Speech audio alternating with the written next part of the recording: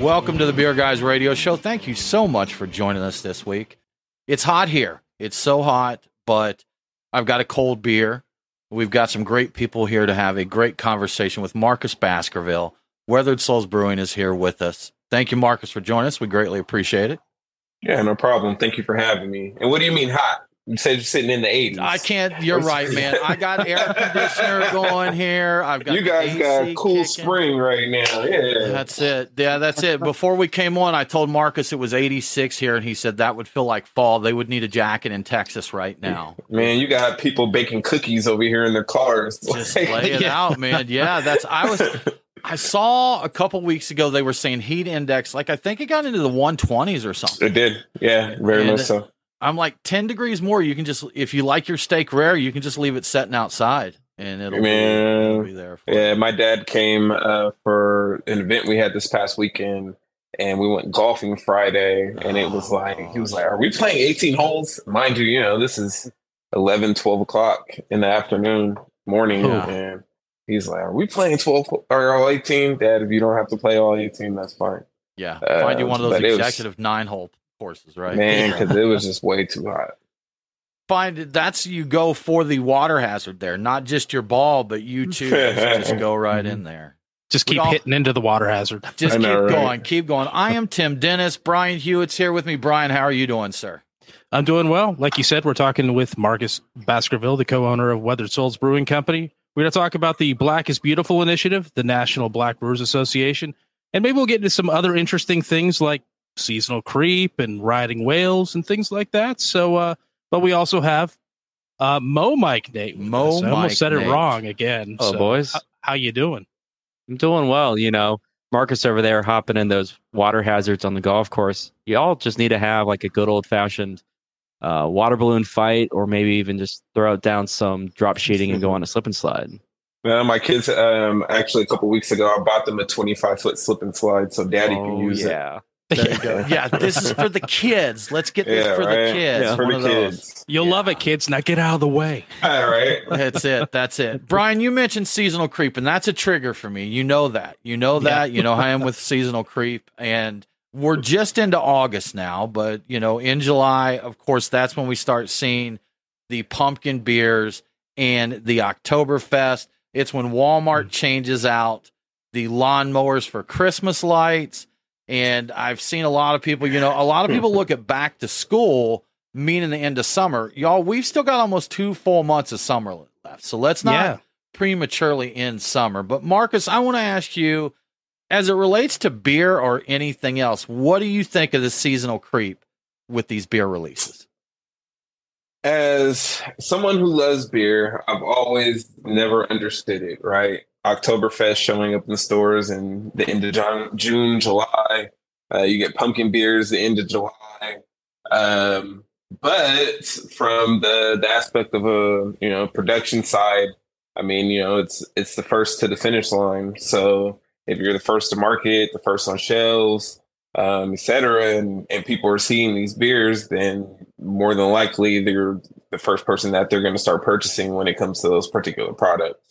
I understand it, but it keeps getting earlier and earlier and earlier. And so you're going to start seeing Oktoberfest in April, the way that the trend is going, which I'm not really a fan of. Us personally now, I was proud of myself because I got our Oktoberfest brewed in May, but it's still sitting in tanks, and we don't plan on having our Oktoberfest party until September. Okay. Now our distributor is going to go get said beer, but it won't be until the end of August or some time frame. So it won't pop up until September. So for me personally, I try to stick to the actual seasons within beer, as that's something personally for me that makes sense.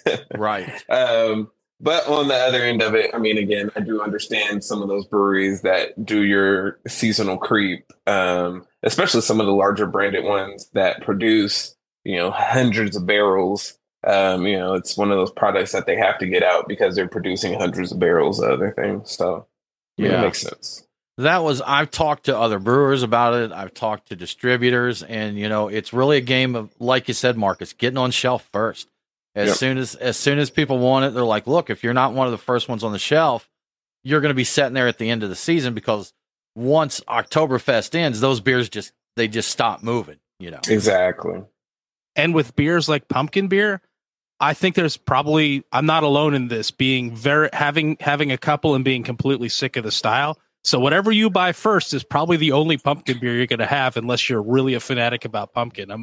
I don't even really get it anymore, but for the years that I did get it, it got really old really fast. So you get that first one whenever you happen to decide to get it, and that's probably all you're getting.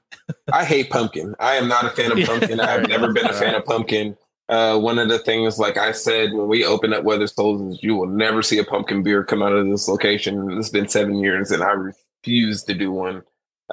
Me personally, like even growing up as a kid, I remember I had a friend or a neighbor that lived next door, and for his birthday, he had pumpkin pie instead of birthday cake because his birthday was on Halloween.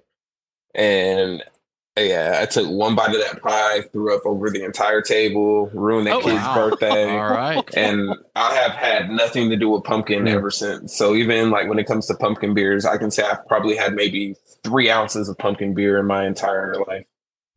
I can't do it. Now I love pumpkin pie and all the stuff that comes along, but it ends up going too far. I saw Trader Joe's, this has been a few years ago now, but they had pumpkin spice salad. It was a bag salad that had pumpkin seeds in it, and they said pumpkin spice seasoned croutons and stuff. So I'm like, y'all, look, when we're going after salad and all this stuff, I don't even like the lattes. I know that's one that's popular when they come around, the pumpkin spice latte. I like the pie. Yeah. I'm all pumpkin spice, pumpkin pie. I'm good with. I think, Marcus, we actually were looking it up. I think 10 years this year, Brian, isn't it, that we did the infamous pumpkin bottle share? So yeah. So we got together, Marcus, and we probably had 12 or 15 different pumpkin beers, and at the time enjoyed them. But I really think that was the turning point for us. I don't think Brian or I or our other friend that was there, I think I get a little queasy anytime I hear pumpkin beer now, just because. I was about to say that would have made me sick. Yeah. Marcus, you want to come to our pumpkin bottle share? No, I do not. No, not at all. Not at all. Not that did after that. Yeah, at the time liked them, and I guess too much of a good thing, just like I guess some people have with tequila. So I don't think I ever got sick on it. It's just after that, I'm like, no, that's enough. I've had 100% of my lifetime in supply of pumpkin beer at this point in time. So it's never been appealing since. So I don't even hate them. And I like pumpkin pies at the right time of the year, but pumpkin beers, I go years. It's been years since I get into any of them. There's nothing there for me. Yeah. I mean, dealing with especially generational wise, the Black household typically doesn't navigate towards pumpkin. So even transpiring towards our beers, I don't do pumpkin beer. We do a pecan pie brown ale to substitute the pumpkin beer, because typically within, a Black household, you're going to get pecan pie, even raisin pie, or you get your sweet potato pie. But it's very little that you see pumpkin. So being said that, we released a beer called Claude's Pie Obsession. So have you guys ever seen the movie Life? When Claude, went past the line, and then he immediately went to the window, stole the hot pie. And so we have a whole label designed upon that, and do a pecan pie brown ale. Yeah. That's cool. Yeah. Y'all, I have a self-imposed embargo on Fest beers, Oktoberfest, or Fest beers, Marzens, and pumpkin beers until September 1st. It's just my little way of fighting seasonal creep, because I just feel like once back to school starts and once the pumpkin beers come out in July, it's like a speed run to the first of the year. Christmas, they're going to be advertising Christmas stuff soon. It's like, hey, you know what? There's a lot of cool stuff that happens between July 1st and the end of the year. Let's enjoy the 4th of July and then go on. We've got Labor Day. Let's chill there, have a good time. Halloween, Thanksgiving, Christmas. There's a lot between 4th of July and Christmas that we can enjoy, and we should enjoy. We should enjoy this time. But I'll make it through this, y'all. I'm strong. I agree. Here's something that's kind of been on my radar more recently with regard to seasonal creep. What do you guys think about the whole Christmas in July thing? And I'm specifically thinking about Great Lakes Brewing Company. They have they bring out their Christmas beer for like a weekend or maybe like an event in July, and then it goes away again. What do you think about that? Because that's kind of a seasonal creep, but kind of not the same.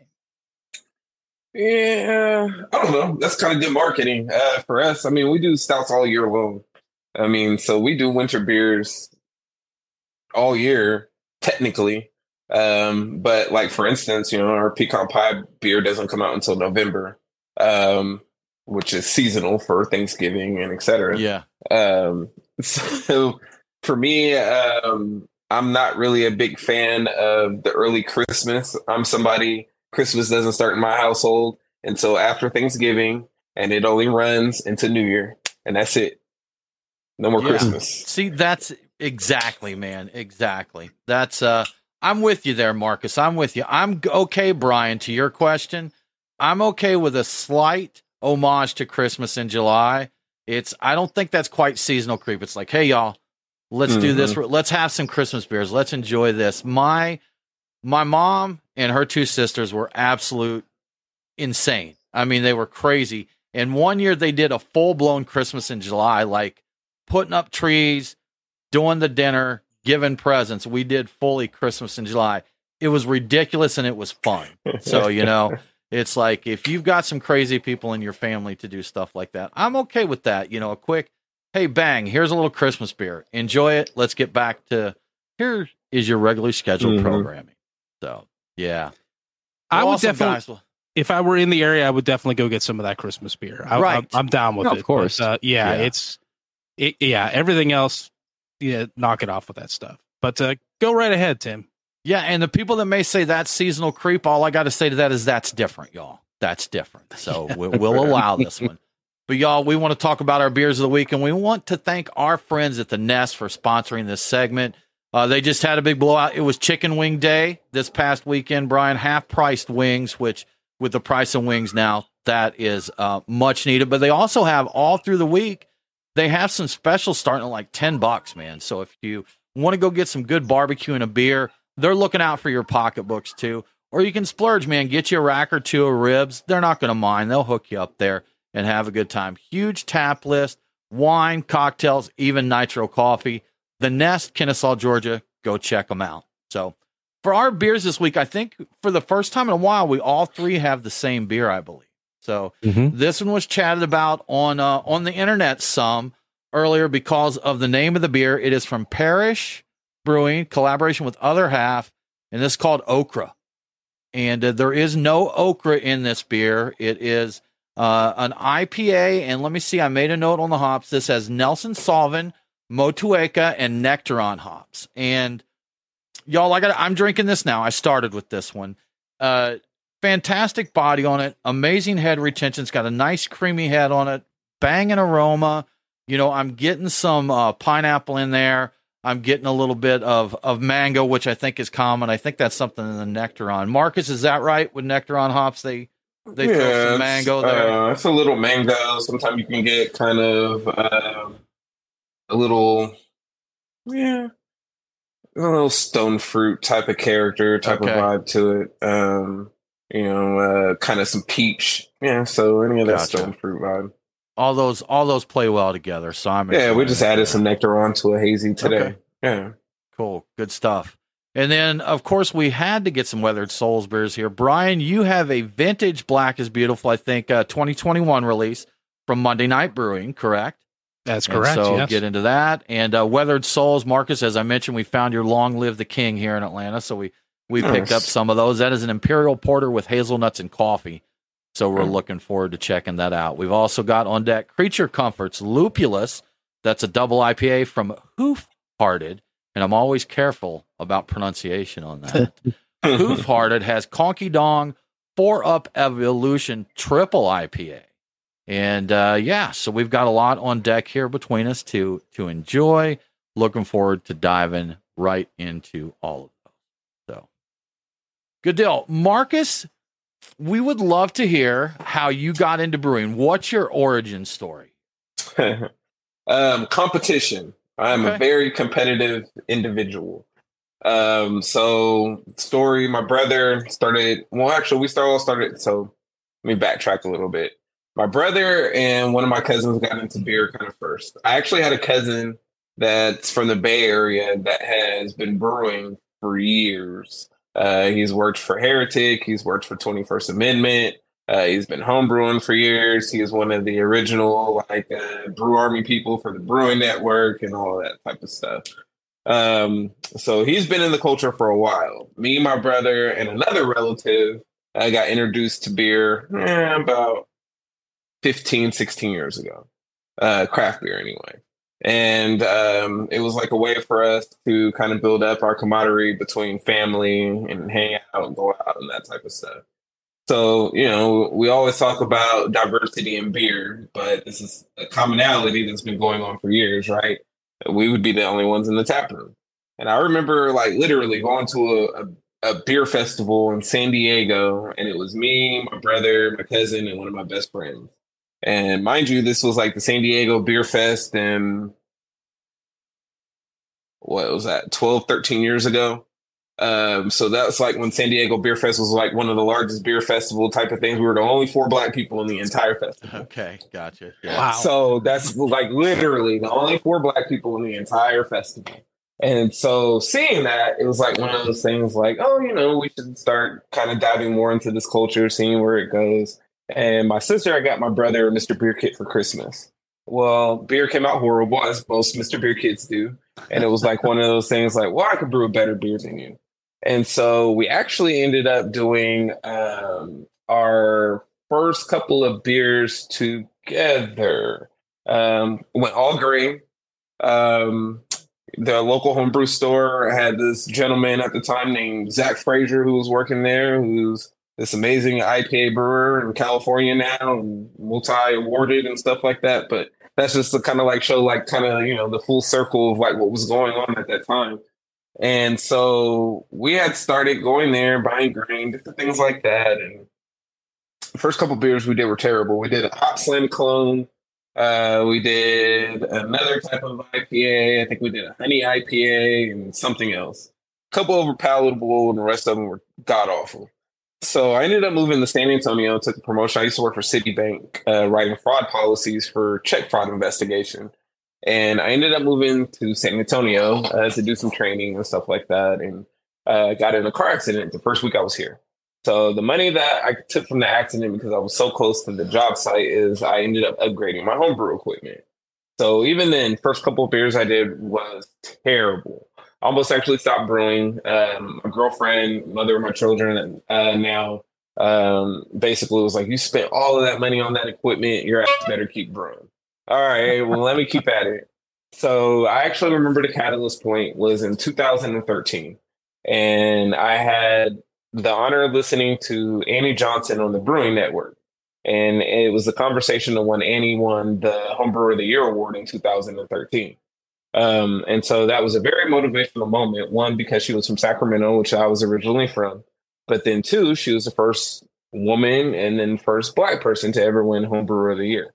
So now it's like, wait, I got somebody that looks like me from the same area as me, reached the pinnacle of beer, right?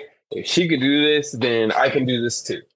Next beer that I produced was a Heretic. Well, we won't say a clone because I had changed up some of the ingredients, but it was loosely based off a Heretic Shallow Grave clone. So for their robust porter.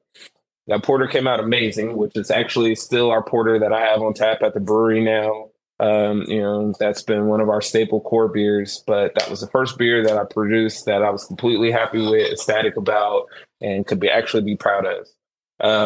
So there, started producing all of the things that I wanted to produce. I got into dark beer heavy then, was already producing stouts, getting into some barrel aged stuff, you know, getting barrels from like Balcones, Garrison Brothers, Ranger Creek, stuff like that, barrel aging beers, and even doing some fun like kettle sours, but was really heavy on like IPAs, pale ales, dialing down blonde ale recipe that I had that I used to call "Give Me That Becky." Different little fun stuff like that, and so I grew kind of a following locally, like within the San Antonio like scene. You know, I was doing fun beers that they weren't getting locally from any of the breweries locally at the time, producing styles that a lot of the popular breweries from like California were producing, and so got a following. This bar called Missions Untapped, they're no longer open, but this bar named Missions Untapped let me do a tap takeover. And I had 5 home brews, full 5-gallon kegs on tap, and all 5 of those kegs tapped out within like 4 hours. Wow. Yeah, I was like, wow, that's crazy, right? And so continued on bringing my beers to like local bars, restaurants, and everything like that. I did a pretty good job at Citibank. And so at the time, I mean, we had always talked about wanting to have our like seat at the table, wanting to open a brewery, wanting to do something like that. But it was always in the back of my mind. Like it was never at that time like a priority, right? But had started heavily producing beer, and this local brewery let me host a tap takeover as well. And so ended up putting 3 beers on tap. Same thing happens. All 3 of those beers tap out the same night. That place ended up offering me a part-time job. So worked full-time at Citibank, being a fraud manager, working 40 plus hours a week, and then spending about 35 to 38 hours a week at this brewery, working, from 2:00 to 8:30 at night, learning kind of the do's and don'ts of brewing, transfers, SOPs, CIPs, all of that fun stuff. So worked there for about a year, but never got to experiment, never got to have fun, never got to do anything that I wanted to do. And in all honesty, like at the time, the beers that this brewery was producing were average, if best. And I wholeheartedly felt like the beers that I was producing in my garage at that time were better than the beers that they were putting on tap. So I grew very unhappy. Ended up quitting, actually. And at that time, I used to hang out with my current business partner. We used to go to places like Mission Untapped and the breweries and stuff like that and hang out. And he was fully invested in the brewery that I was working for at the time. And I turned to him and I was like, man, when are we going to open a brewery? Because I've been waiting for you to ask me that. Pulled his money out the next week and we started working on that business plan like 8 days later. So that was 2015. So we opened Weathered Souls in November of 2016. Been a wonderful experience so far, obviously.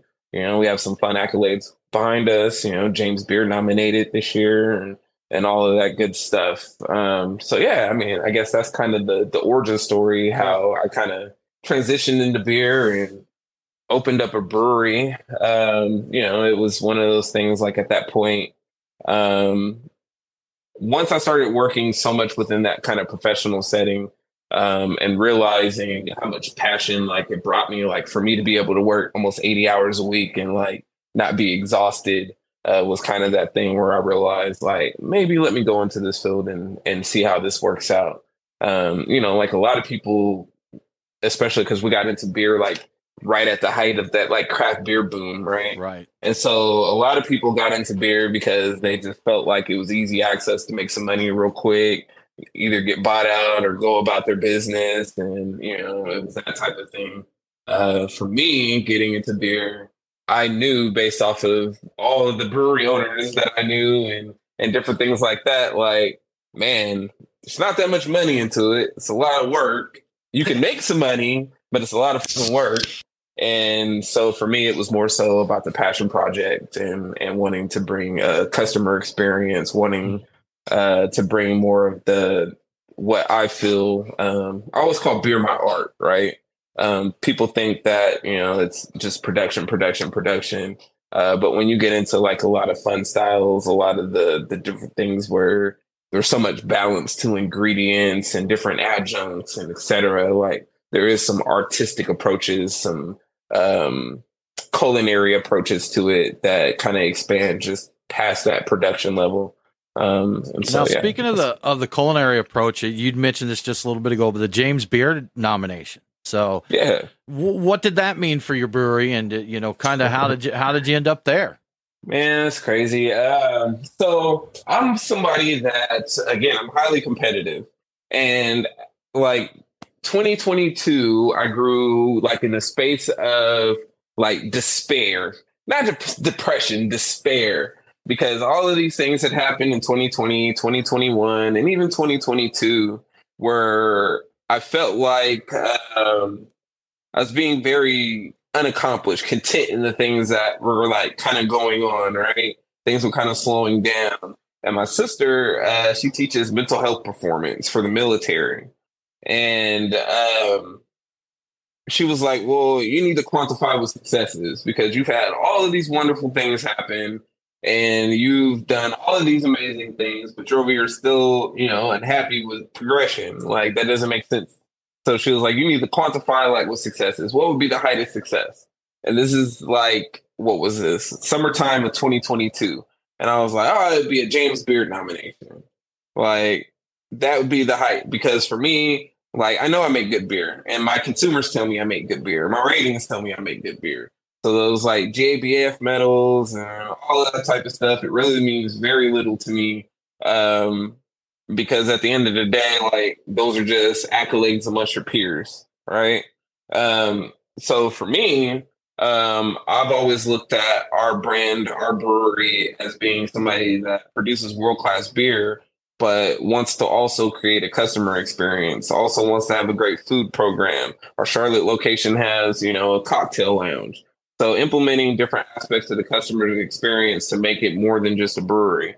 And so for me, the James Beard nomination my now goals, a Michelin star one day. Those are the things that I care about. Reaching, the higher levels of what culinary is, what food and beverage as a whole is, because people always categorize beer as the low end totem pole when it comes to beverage. You always have spirits and wine and all of these things that flourish above it. But again, beer could very much be a culinary experience within itself too. I'm actually flying to Atlanta to do a dinner at Third Wheel this weekend, where one of my beers will be paired with a dish. But getting into those type of fine tuning aspects of what beer can be was very important. And so to see that nomination come was completely crazy, because I highly believe about speaking things into the universe. And so I always felt like it was going to come eventually, because I'm speaking into the universe, but it came way too soon. See, that's it. You got to speak it there. So I heard you say the Michelin star. So we'll keep an eye on that. We'll see. Yeah. We'll see how that goes for you. And, talking about the culinary aspirations and just, going for something better than okay there. A lot of times, I'm going to say back in the day, I'm talking like the mid to late 90s. You had your brew pubs, but both the beer and the food were mediocre. No one was really going for excellence there.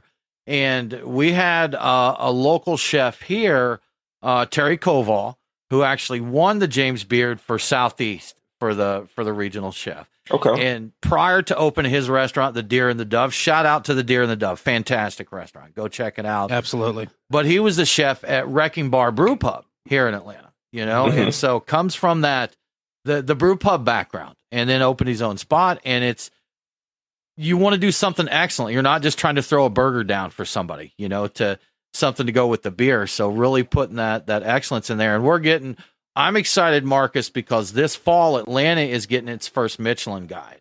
So we've never had that. So we're coming up. So I've enjoyed the conversations online, the speculation about, hey, who may get a star? Who might get one? Yeah. What are we going to see here? So that's going to be fun. And we're told that right now, the inspectors, or what, I don't know, the secret reviewers, shoppers, they're out there right now. Yeah. Okay. So I think if you're listening to this and you're in Atlanta, right now is a great time to go out and eat at Atlanta's best restaurants, because they know those Michelin folks are out there and they're going to be, minding their P's and Q's. So they got to be on the top of their game until the guide comes out, because they don't have any idea what day someone's going to show up and be judging them, Exactly. And we had a conversation on our local beer forum the other day where one person said, if they don't have great food and a place for my kids to play and beer and this, then I'm just not going. And I said, I'm going for the beer. If you make great beer, I'm going to come see you. But it's nice to have that other stuff. And it's cool that we've got places here like Wrecking Bar. One of my favorites that I shout out here a lot, Good Word Brewing up in Duluth, Georgia. Their food and their beer is both stellar, so it's I have to go to Good Word. You have to make it there. That's my only plan. That's my only plan for Saturday is to go by Goodword. Yeah. There you go, man. Yeah, just hook up with them and get up to a couple of the festivals they do. They do the. We've been in their festival recently. Cool. The Lager Fest. We just sent beer up for that. Did you? They were just in our festival. Yeah, maybe they were just in our fest this past. Yeah, they were just in our fest this past weekend. I have a really good relationship with Todd and that crew. Awesome guys. So that is my main goal this weekend, making it to Atlanta outside of the dinner, is to go by Goodword and enjoy that experience. Now, where's your dinner, Marcus? I know you said it, but I missed it there. Third Wheel. I don't know. I'm not sure if I know that one. So I have to... Mediterranean restaurant. Okay. Cool, man. Awesome. We'll have to keep an eye out for that for sure. Yeah. And maybe in the process of hanging out at Goodword, you can work out a collaboration brew, because those guys, Todd is collaborating with people all the time. He does a lot of good, non-stop collaborations. Yeah. This has been something we've been talking about now for like 2 years. It'll happen, yeah. Good stuff, man. Yeah. Good stuff. Now, you mentioned something which is a big part of our topic today, Marcus. You were talking about going to the beer fest in San Diego and it being like you and your brother were the black guys at the festival, the only ones there. I think in Atlanta, our perception of the involvement of the black community in beer is a little skewed, because I think we're ahead of the curve here in Atlanta with, black culture in the brewing industry. We've got Kentucky Brewing. There's Hip and Hops that's got a couple locations. We have Hip Hop Heads that just released a collab. There's several others in the works there. So we see a lot of people here in actually brewing. And then on the media side too, we have several, like Al Sharpton that we talked about.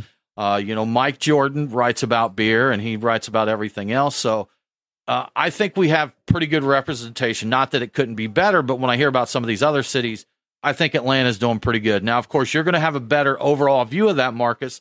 What are your thoughts there? Oh, Atlanta is definitely on the upward trend of diversity for beer. I mean, obviously, everywhere could be better when you still look at the percentages, right? So I mean, you named a few breweries, but how many breweries are in Atlanta? Exactly, you're right. We're talking 1% of the breweries here, right? Yeah. So being said that, it's definitely on the upper trend of things, but we're still far way behind. But Atlanta has had a decent black presence in beer for a few years. Like we said, dealing with some of the things that we did prior to me brewing. Like we had a whole hashtag and branding called Brothers in Beer. And that kind of transitioned into a Facebook group, which now has thousands of black people in it that congregate and talk about beer and all of that fun stuff. But there's a lot of members from that Atlanta area that has been in that group and flourished in that group for years. So there's definitely a huge, well, I won't say huge, but there's definitely a larger presence of black drinkers and black beer in Atlanta than a lot of different places, for sure. Okay, gotcha. And one thing we definitely want to talk about here, getting to that, was just launched in May of 2023. You're on the board of directors. Again, our friend Al Sharpton is part of the board of directors there. Yeah. The National Black Brewers Association. Can you tell us kind of the mission of that organization? Yeah, so National Black Brewers Association, like you said, launched in May. What the goal, obviously, is to give a table to black brewers, black ownership, and to grow their overall black presence within beer. Like you stated, we're at less than 1% black ownership. You're at almost 10,000 breweries in the United States, and we're less than 100 black owned. And even then, you start going into that. You think about minority ownership, things like that. They might not even be majority black owned. Like my brewery, we're not a majority black owned brand.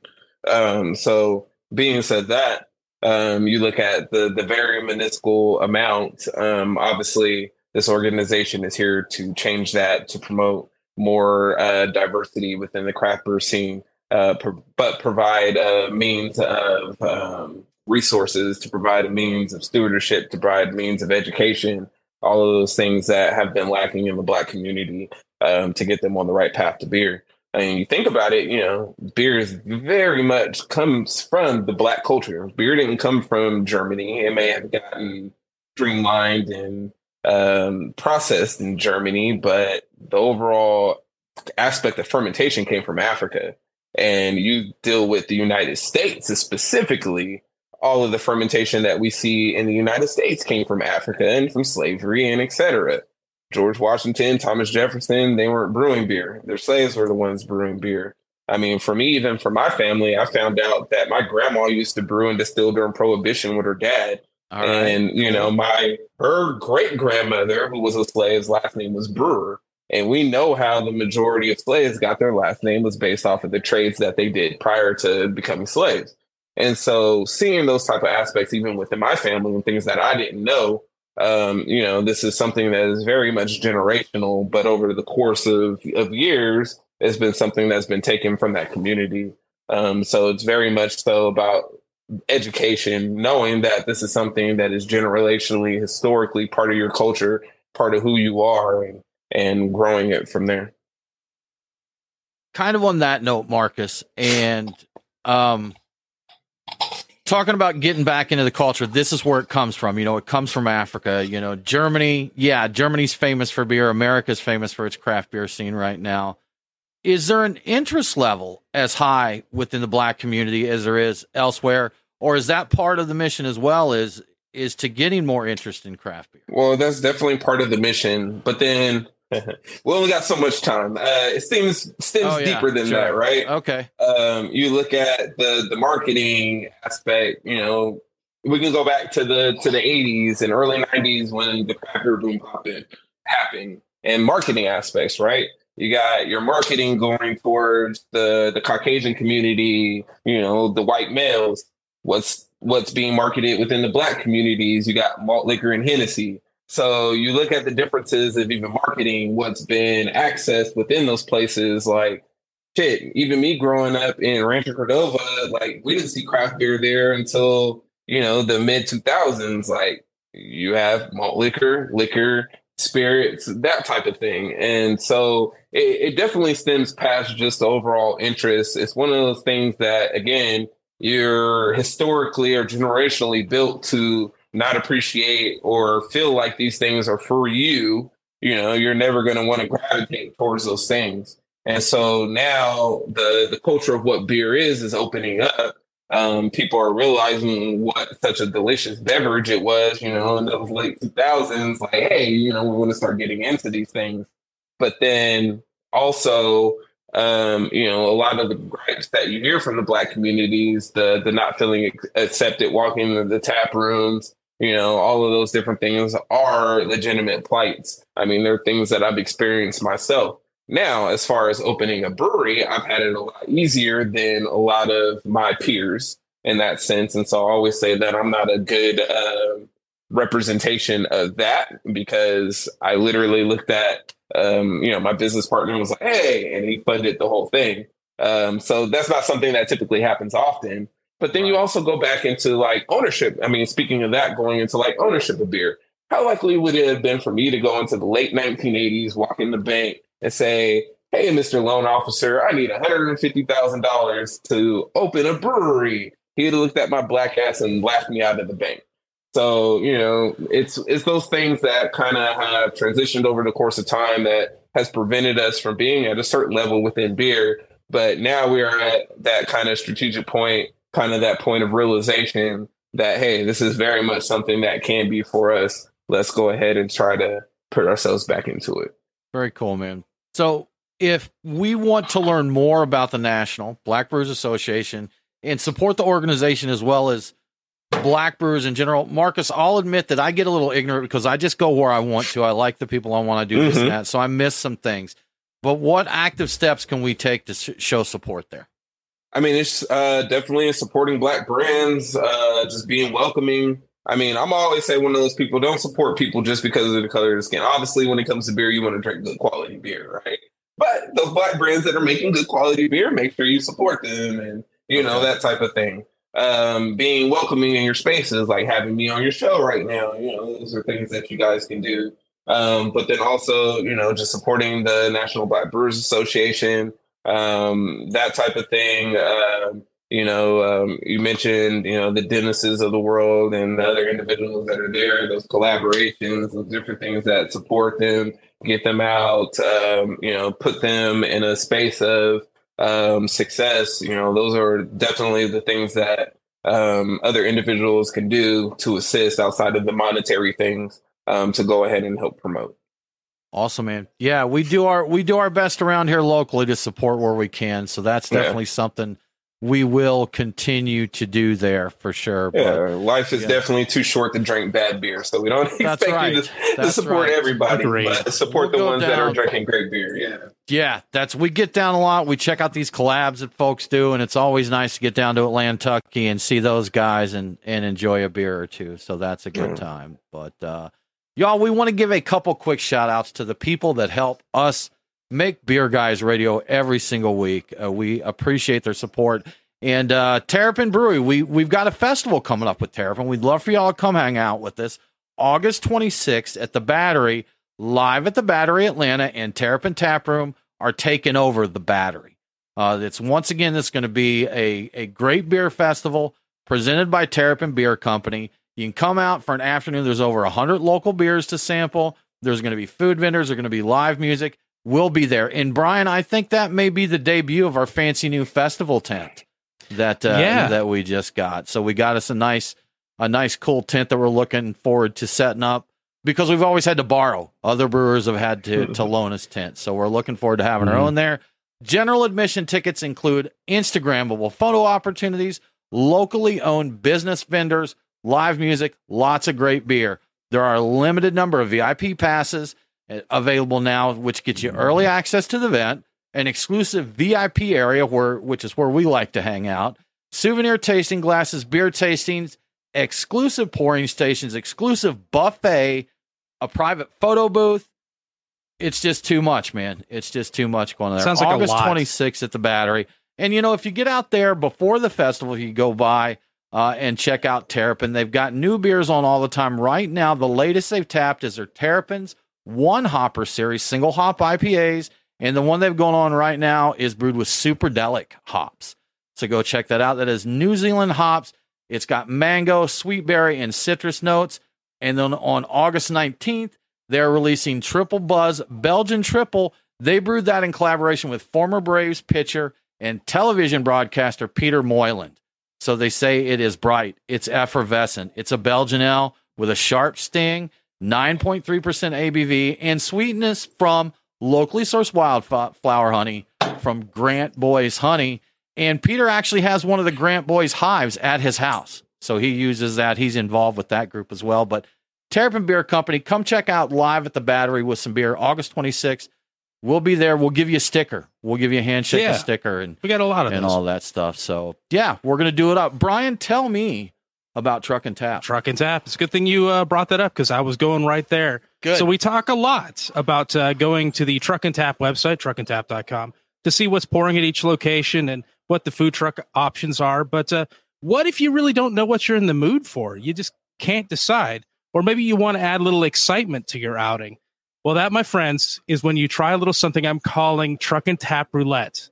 You pick a random number between 1 and 20. You head to your nearest Truck and Tap, Woodstock, Alpharetta, or Duluth, and without checking the website, so you have no idea what you're in for.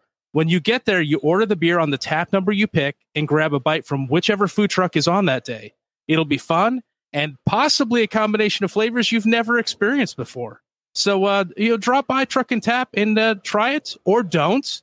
Either way, you'll have a great time. But if you do, you got to let me know how it went, what you wound up mixing together, because this could get really interesting. That doesn't sound safe, so we would ask that if you do that, you proceed with caution. Yeah, it's just pure madness we're throwing out here, but Absolutely. I'm excited by the possibilities here, Brian. And I think the possibilities are endless, and every single time it'll be different, because the taps are always different and the trucks are always different. So it's just open yourself up to the universe and just let something happen to you. It could be magical. So you might even get an Oktoberfest or a pumpkin beer. Because apparently that time of the year. You can get a mulligan on those. If a pumpkin beer comes up, you can say, you know what? No. We're gonna re-roll the dice or pick a new random number from 1 to 20. So that seems fair.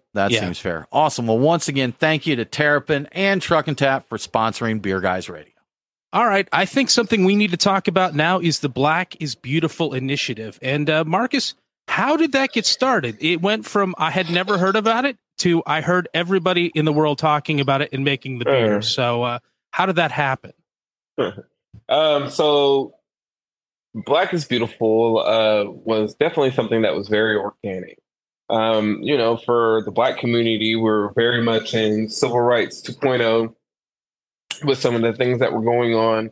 You had George Floyd murder, Breonna Taylor's murder, and countless others. And I was actually on my way to Dallas to go do a collaboration with Turning Point. And I was listening to Breonna Taylor's mom on the Breakfast Club, and she was talking about the course of actions of her finding out how her daughter was murdered. It was one of those conversations that literally brought me to tears because I'm raising 2 young daughters myself. But even then, over the course of my life, I've had friends that have had interactions with the police. I've had interactions with the police and et cetera. So I get back that weekend and I'm talking to Jeffrey Stuffings and Jester King. And we're talking about, our common text message theme. At the time, he was just checking on me, seeing how I was doing. We're talking about like Trump relations, family, all of that type of stuff. And it kind of hit me at a point, was like, all right, here we are. I'm not going to any protests because we're in the height of COVID. And so I'm not putting myself out there. At that point, I hadn't even had anybody in my house since February type of thing. And we're in July at the time. And so I felt like disappointed in myself, right? Here we are at this pivotal point in history. And I look at, the spaces that my grandmother was in, the spaces that my father was in, my uncles and et cetera, and the things that they've done for the community and for themselves and historically. And it was like, oh, you're a disappointment. And then how are your daughters going to look at you, Marcus? Like you're just sitting here in the house, scared to go out. And I was like, well, what can I do? I'm in beer. So let's create a beer, right? And I was going to do a standalone beer, release it, and donate some money locally. I sent Jeff like the mock-up of the label that I was thinking about, which was the Black is Beautiful label before it is what it is now. And Jeff was like, I'd understand if you don't want to, but you should turn this into a collaboration. And I was like, you know what, Jeff? You're right. So over the course of that weekend, for like the next 24 hours, I worked on that initiative front to back, came to my staff on Monday for our Monday meeting, and was like, this is what I want to do. And we launched a video like an hour after the meeting talking about it. And I think originally I told my business partner, we might have 250, 300 breweries participate. And I'd be ecstatic about that. And I think we ended up hitting that within the first 48 hours or 24 hours or something like that. Wow. And so dealing with Black is Beautiful, what it was obviously a call to all of the breweries to participate in a collaboration, donate that stout, and then donate 100% of those proceeds to organizations, charities that support police brutality reform, social justice reform, and the in-between. But I think I actually had this conversation earlier. I've had all these people since then contact me that are doing those different type of collaborations and stuff like that. Oh, well, how can we do to make it bigger? And how can we reach out to more people? And I always tell people I was just the person that pushed the beer. It was everybody else that did everything. It was all of the consumers, all of the people that were sharing the beers. I mean, the amount of media attention that it had. Even the amount of breweries that were participating, sharing, coming out, saying things, and then actually sticking to what they said that they were going to do. And that initiative raising $6+ million, all 50 states joining in, 30+ countries joining in. It was everybody else that moved that initiative. I mean, me and my sales manager definitely had a ton of work managing all of that for about 1.5 years. And it took me completely away from the brewery, took me completely away from my family. And it was like one of those things that I was literally spending 20 hours of my day on. But it was very much so the people, the breweries, all of the individuals that took to heart the initiative that actually drove that to be successful. I was just the person that came up with it. So with that success and the amount of time you put into it, you just you just announced volume 2 of it, right? That's this week or last week? Yeah, I thought I was done with Black is Beautiful. No, but obviously, no. Obviously, with the launch of the National Black Brewers Association in May, you have to have something of sustainability, financial security, and those things to kind of build up the size of this type of trade organization. And so I had a conversation with Kevin Johnson, and we felt like obviously Black is Beautiful supporting the National Black Brewers Association was inherently the next step for Black is Beautiful, right? We talked about the long-term goals. We talked about wanting to have a seat at the table and wanted to talk about the disparities. And now this organization is here to change those things. And so dealing with Black is Beautiful, let's utilize the momentum, the background that it's built, and hopefully, those individuals that signed on for the original batch sticks to their promise of wanting to do the long-term goals, and then reproduces this beer to support this organization with the goal of raising $1 million in support of the National Black Brewers Association. So, is this next version? Is the style the same? Is it? No, yeah. I didn't see the info on that. What do we got? Yeah. What do we got coming here? So obviously the first one was a stout in June, right? And you had all these 1,600 iterations of stouts that came out. So this year, obviously, to set it apart, create a volume 2, make it something completely different. This year is going to be a hazy IPA, and it's with HBC 586, Nectaron, and Citra.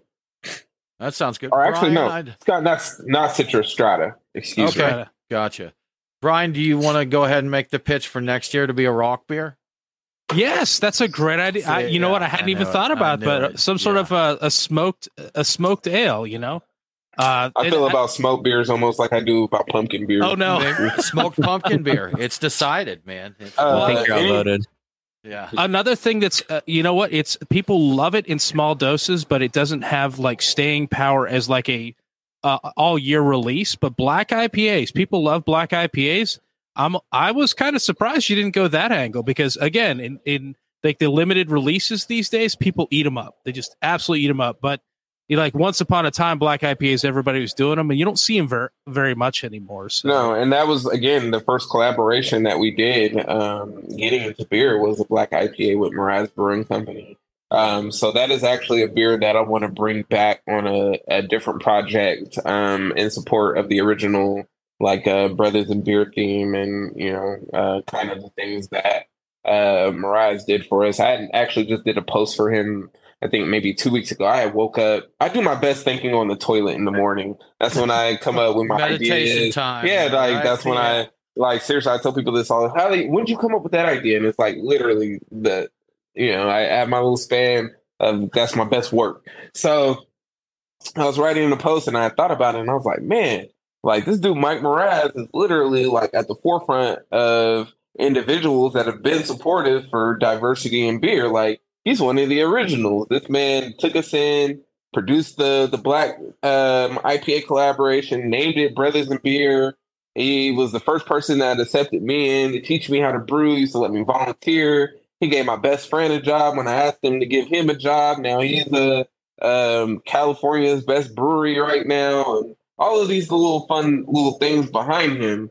And it was without the support that he provided early on, I don't think, we would be where we're at now. And so dealing with that, I want to do something special with that black IPA and do something in line with that project. And plus, dealing with Black is Beautiful, I felt like that would have been a little too predictable. And so dealing with a hazy, I think that's something that's in everybody's, most people's wheelhouse as far as producing and can go ahead and create a fantastic product or utilize the recipe that we provided and make a good hazy for those that don't typically produce them. Yeah, that was my thinking when you said that, Brian, about the black IPA is that with an initiative like this, you want mass appeal. You're not going to sell as many black IPAs as you will a hazy IPA or a stout. So hazy IPAs will blow out. So. I think they'll even outsell the stouts just because more people will drink them more of the time. I know that I am always looking for a hazy IPA. The one thing before we leave the subject, What did you think about people going all kinds of different directions with the original Black is Beautiful project? Because I've got an Imperial Milk Stout that's 11% over here. This Black is Beautiful, and I don't think that was the original recipe. Are you cool with that, or that's what we wanted? I mean, if you look at the original website, we encouraged individuals use this as a basis and have fun, be creative. Who the hell wants 1,600 of the same exact beers? That's not fun. Beer. That's not fun. I do got to say, though, Marcus, everybody that brews a beer, even following the same recipe, there's always some variants. Some differences. Yeah. Me, being a beer nerd, I would love to have 1,600 of what's supposed to be the same beer and see the differences in them. Everybody else may not be game for that, but I think it would be kind of cool. So, from a scientific aspect, that would be kind of cool to see those kind of variations of their processes. But for the sake of what this was and the consumers, I wanted people to have fun. And then you got breweries like Side Project, Perennial, Finback, Other Half, all of these, J. Wakefield, all of these producers that do fantastic stouts. You don't want them to stick in a bubble. Let them do what they do. Sure. Bring your own. Do what you do with this, right? Exactly. Yeah. So, Marcus, before we wrap up here, I just want to note I have opened up your beer here, the Long Live the King, and this is excellent. So, one thing I'm glad it held up. Brian's. If you're watching the live stream, you can't see this on the podcast, but Brian's showing the can right now. But one thing I like in this is that the flavors are noticeable, but it's not cloying. Like a lot of times people bring flavors to a beer, the nuts and such, and it's over the top. This is not. Yeah. That's one of the big things for us, or me in general, is balance. So we utilize a ton of ingredients in beers. I think I even have a barrel-aged stout that utilizes 7 different ingredients. Okay. But if I was to name every single one of those ingredients as you're drinking that beer, you could pull every single one out and differentiate them from the next. And that's the important part when it comes to beer. If I'm spending the money to utilize the most expensive vanilla, the most expensive coconuts, hazelnuts, coffee, all of these different, and then Tanzanian coffee isn't cheap. So, utilizing these ingredients, you don't want to build or produce a cloying beer where you're only going to get 1 or 2 of the 4 or 5 ingredients, if that's what you're utilizing. Yeah. One of the things that I very much pride myself on when it comes to the beers that we produce is if we say that there's an ingredient in that beer, you're going to be able to taste that ingredient. You're not throwing Folgers in this one, is what you're saying, right? Not at all. Yeah. I'm very much a coffee drinker. To me, I hold to dear heart some of the coffee beers that we produce. Mm-hmm. I knew we were producing great coffee when some of the top coffee stout producers in the country started asking me what I was doing to process our coffee. I very much treat our coffee like cold brew. It recirculates in a separate tank. It's only for a certain amount of hours. It doesn't go past that point.